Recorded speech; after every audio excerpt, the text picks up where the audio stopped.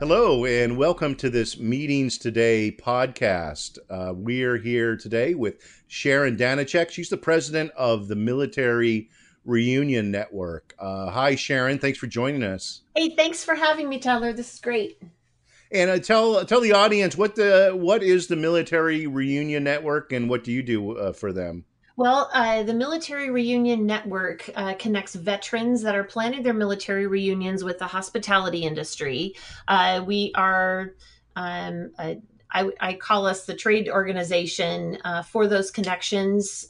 We educate veterans on how to plan their military reunions. They have served our country and they're volunteering again to serve and plan their reunions, but they don't have a place to go for education. And so we are that central spot for them.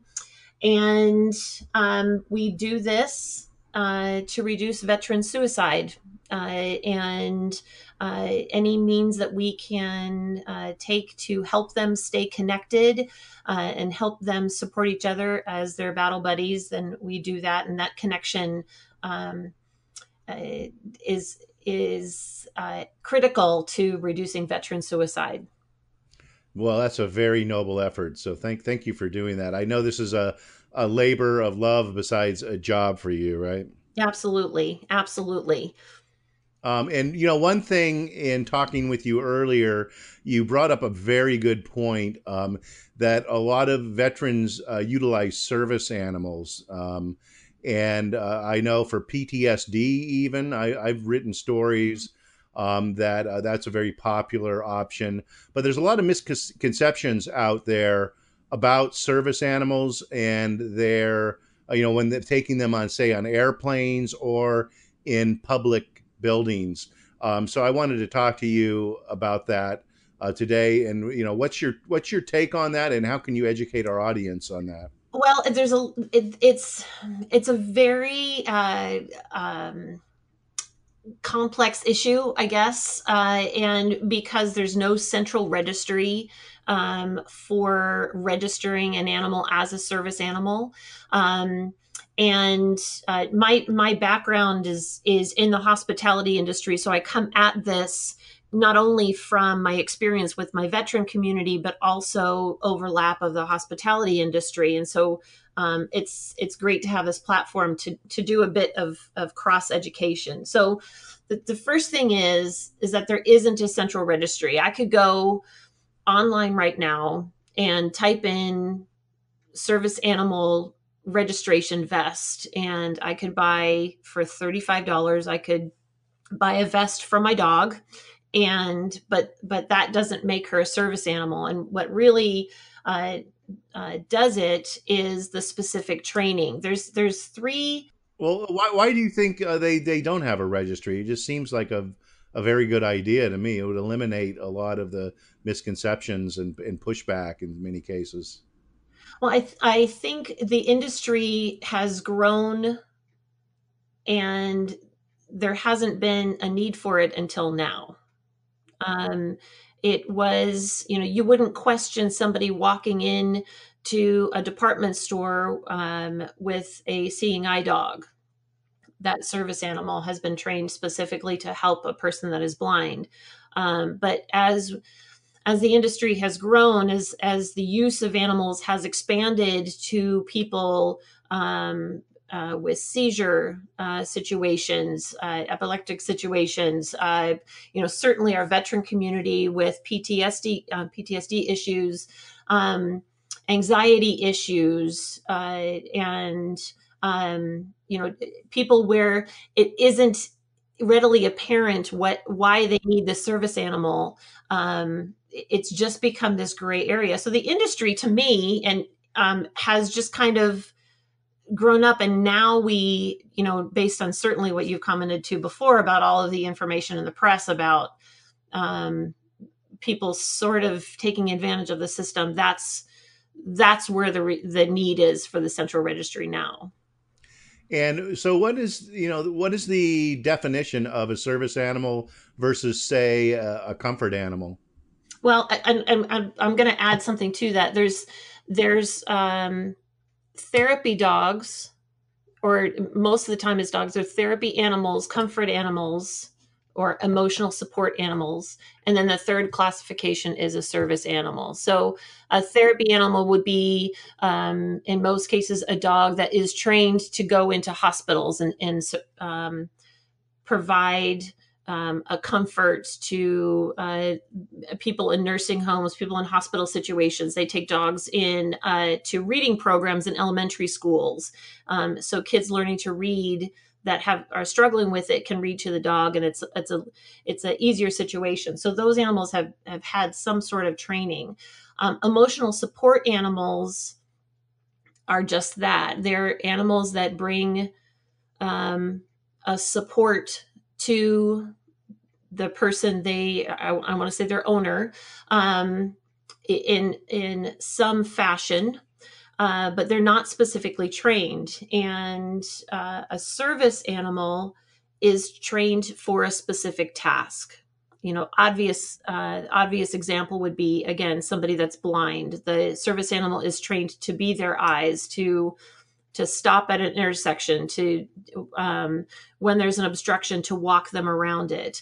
In the veteran community, service animals are specifically trained in a wide variety of issues related to PTSD and anxiety. So, for example, when you see pretty horrific things in the front line in combat, that obviously stays with you. And loud noises, things coming up and surprising you behind you, can raise your level of anxiety. Well, a service animal, in most cases a dog, is trained to be with that veteran.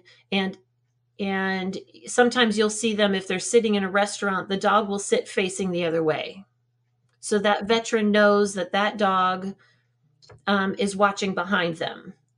And, in the veteran community, they're watching your back. The anxiety level, animals are trained to put their paw, if they sense your anxiety building, they'll put your paw on you, to kind of try to get your attention and distract you from the anxiety level. And if it increases, in some cases, they'll just lay down on top of you. They will crawl up in your lap, but that's what they're trained to do. So they have a specific task. They have a specific function. And so that's the kind of the key difference for all three. And there are different protections and allowances. And what are some of those? What are some good examples of that? I mean, if you're an organizer of a meeting or event, or an operator of, say, a convention facility or a hotel or any other sort of a public facility, what are some of the laws regarding that, and what are some considerations that a organizer of a public event or the operator of a building should consider? Well, for under the federal government, a service animal is allowed to go in places where animals are not typically allowed. So grocery stores, convention centers, commercial buildings, they're restaurants. They're allowed to go places that the normal animal would not be able to go, because they're an extension of that person. And so having said that, there is also the added responsibility of the owner of that service animal to be in control of that animal at all times. So that's the trade-off. Those animals are working, and they're not just, oh, Fifi, come here, we're going to go into the building now. That dog is working. And is there any, especially for an organizer of a public event, and your group maybe is, you're expecting a large amount or a sizable amount of service animals. What about an organizer of an event who's not very well versed in this, and say the operator of a convention facility? What do they need to know, or should they ask the question in advance so they're prepared? What's your advice on that? Well, it's again responsibility of both sides. So if I have a service animal and I'm going to a conference, when I register for that conference, I am going to let the conference organizers know that I will be bringing my service animal with me. And so the event planner at that point in time has the responsibility to include that information with their vendors and the venue that they are working with, that we will have a service animal on site. From the venue side and from the other side, there's limitations on how they can interact with the owner of that service animal. By law, they can only ask two questions. They can only ask the questions of, is this animal trained for a specific disability? And I'm grabbing the question, what is it trained to do? So it's the training of the specific task. And so, an operator, or a building operator, or a planner should not be hesitant to inquire about that if they see someone in their event or building with a service animal. They Well, yeah, and they can do that, and the person that has the service animal will say, this animal is a service animal, and it's trained for a specific task, and it's trained um, for seizure alerts. It's trained for hearing support. It's trained for, and they can answer those questions. That the venue or vendor is not allowed to ask what the person's disability is. And part of the hotel front desk horror stories are, well, why do you need a service animal? You don't look sick. You need to keep those comments to yourself. And the venue also, I mentioned before about the service animal being under the control 100% of the time of the owner. If there is an animal that is not housebroken, is misbehaving, is barking, is obviously out of control, the venue has the right to say to that person, I'm very, very sorry, because your animal is out of control, I'm going to need for you to, leave the premises. These animals are so well trained that I'm sure that's a very rare occurrence.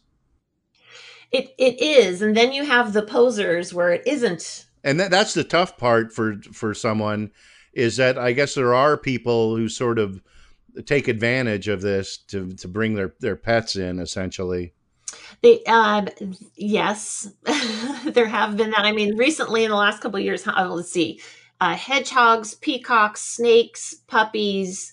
I'm trying to think of the other animals that were quote unquote service animals or comfort animals that were pulled onto planes.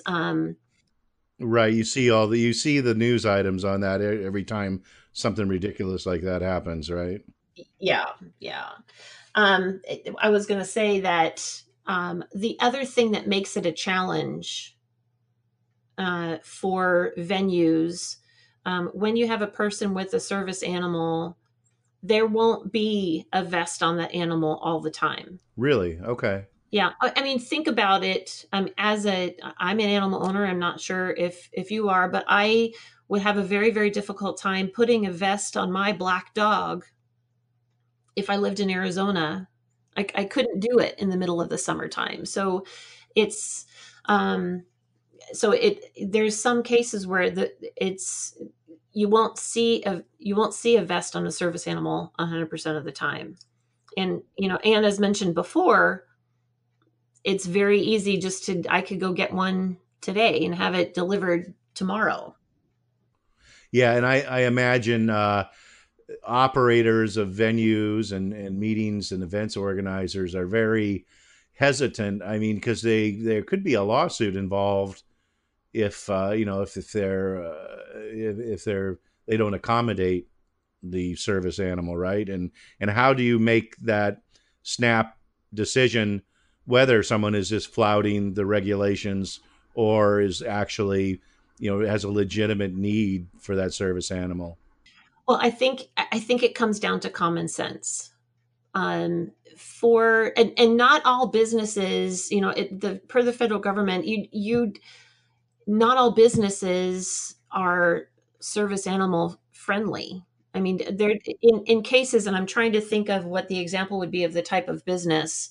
Um, if there is a business that has to literally turn their business model upside down just to accommodate a service animal, there are some restrictions and limitations on the types of businesses, and I would guess it might be 10% of the types of businesses that are out there. But And obviously, if you think that's an issue with your organization or facility, you better figure that out in advance and do your homework, right? It's not a snap decision you just make on site.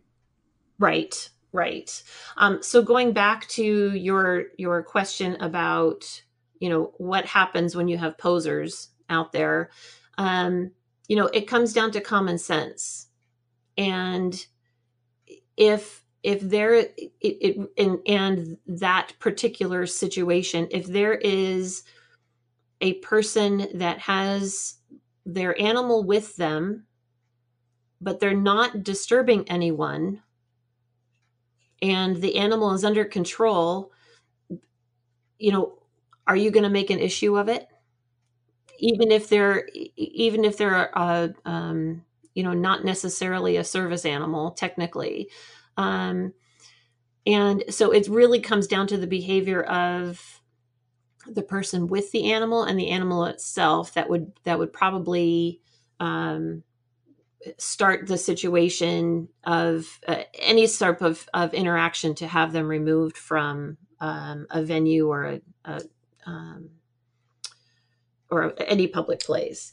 Well, and I would imagine too that a lot of the objections on site probably don't come from, say, a facility operator, but maybe someone else from the public there maybe question the validity of the service animal, and so maybe it's the job of the person at the facility to educate them more about the issues involved. Yeah, it's that's very very true. The other issue about education, um, from the veteran side, they say that the one of the biggest challenges that they have is having the public ignore that animal. When you have a really cute dog and it's a service animal, you have to ignore it. It's working. And so there's no going up and petting it, there's nothing, you just have to ignore it. And a lot of the veterans have said that's the hardest thing, is just to tell people, I'm sorry, you can't pet my dog. He's working. um, and it makes it a little bit difficult. A couple of the other issues that have come up within the veteran community, and this is more for public meetings. There was a gentleman that has a service animal, and the animal is a pit bull, and um, he he was at an event with his son. I don't know if it was some sort of award ceremony, and he wanted to sit with his son. And the venue said, "No, I'm sorry, your dog is terrifying. The people around it. I mean, the dog was perfectly trained, not bothering anybody, but just from because it was that breed, the gentleman needed to sit in the back. It's not from the service animal standpoint. It's not easy to travel with the service animal all the time, and so that's the other thing to know.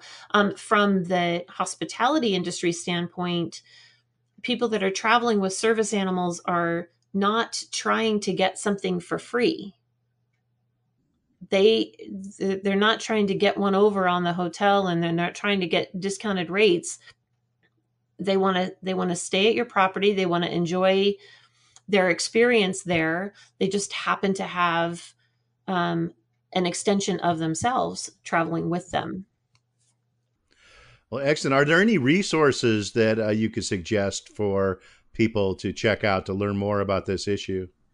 I think, yeah, the best one is ada.gov. And when you get to ada.gov, you can just type in service animals, and all of the information will come up. They talk about, I think there's almost 30 questions about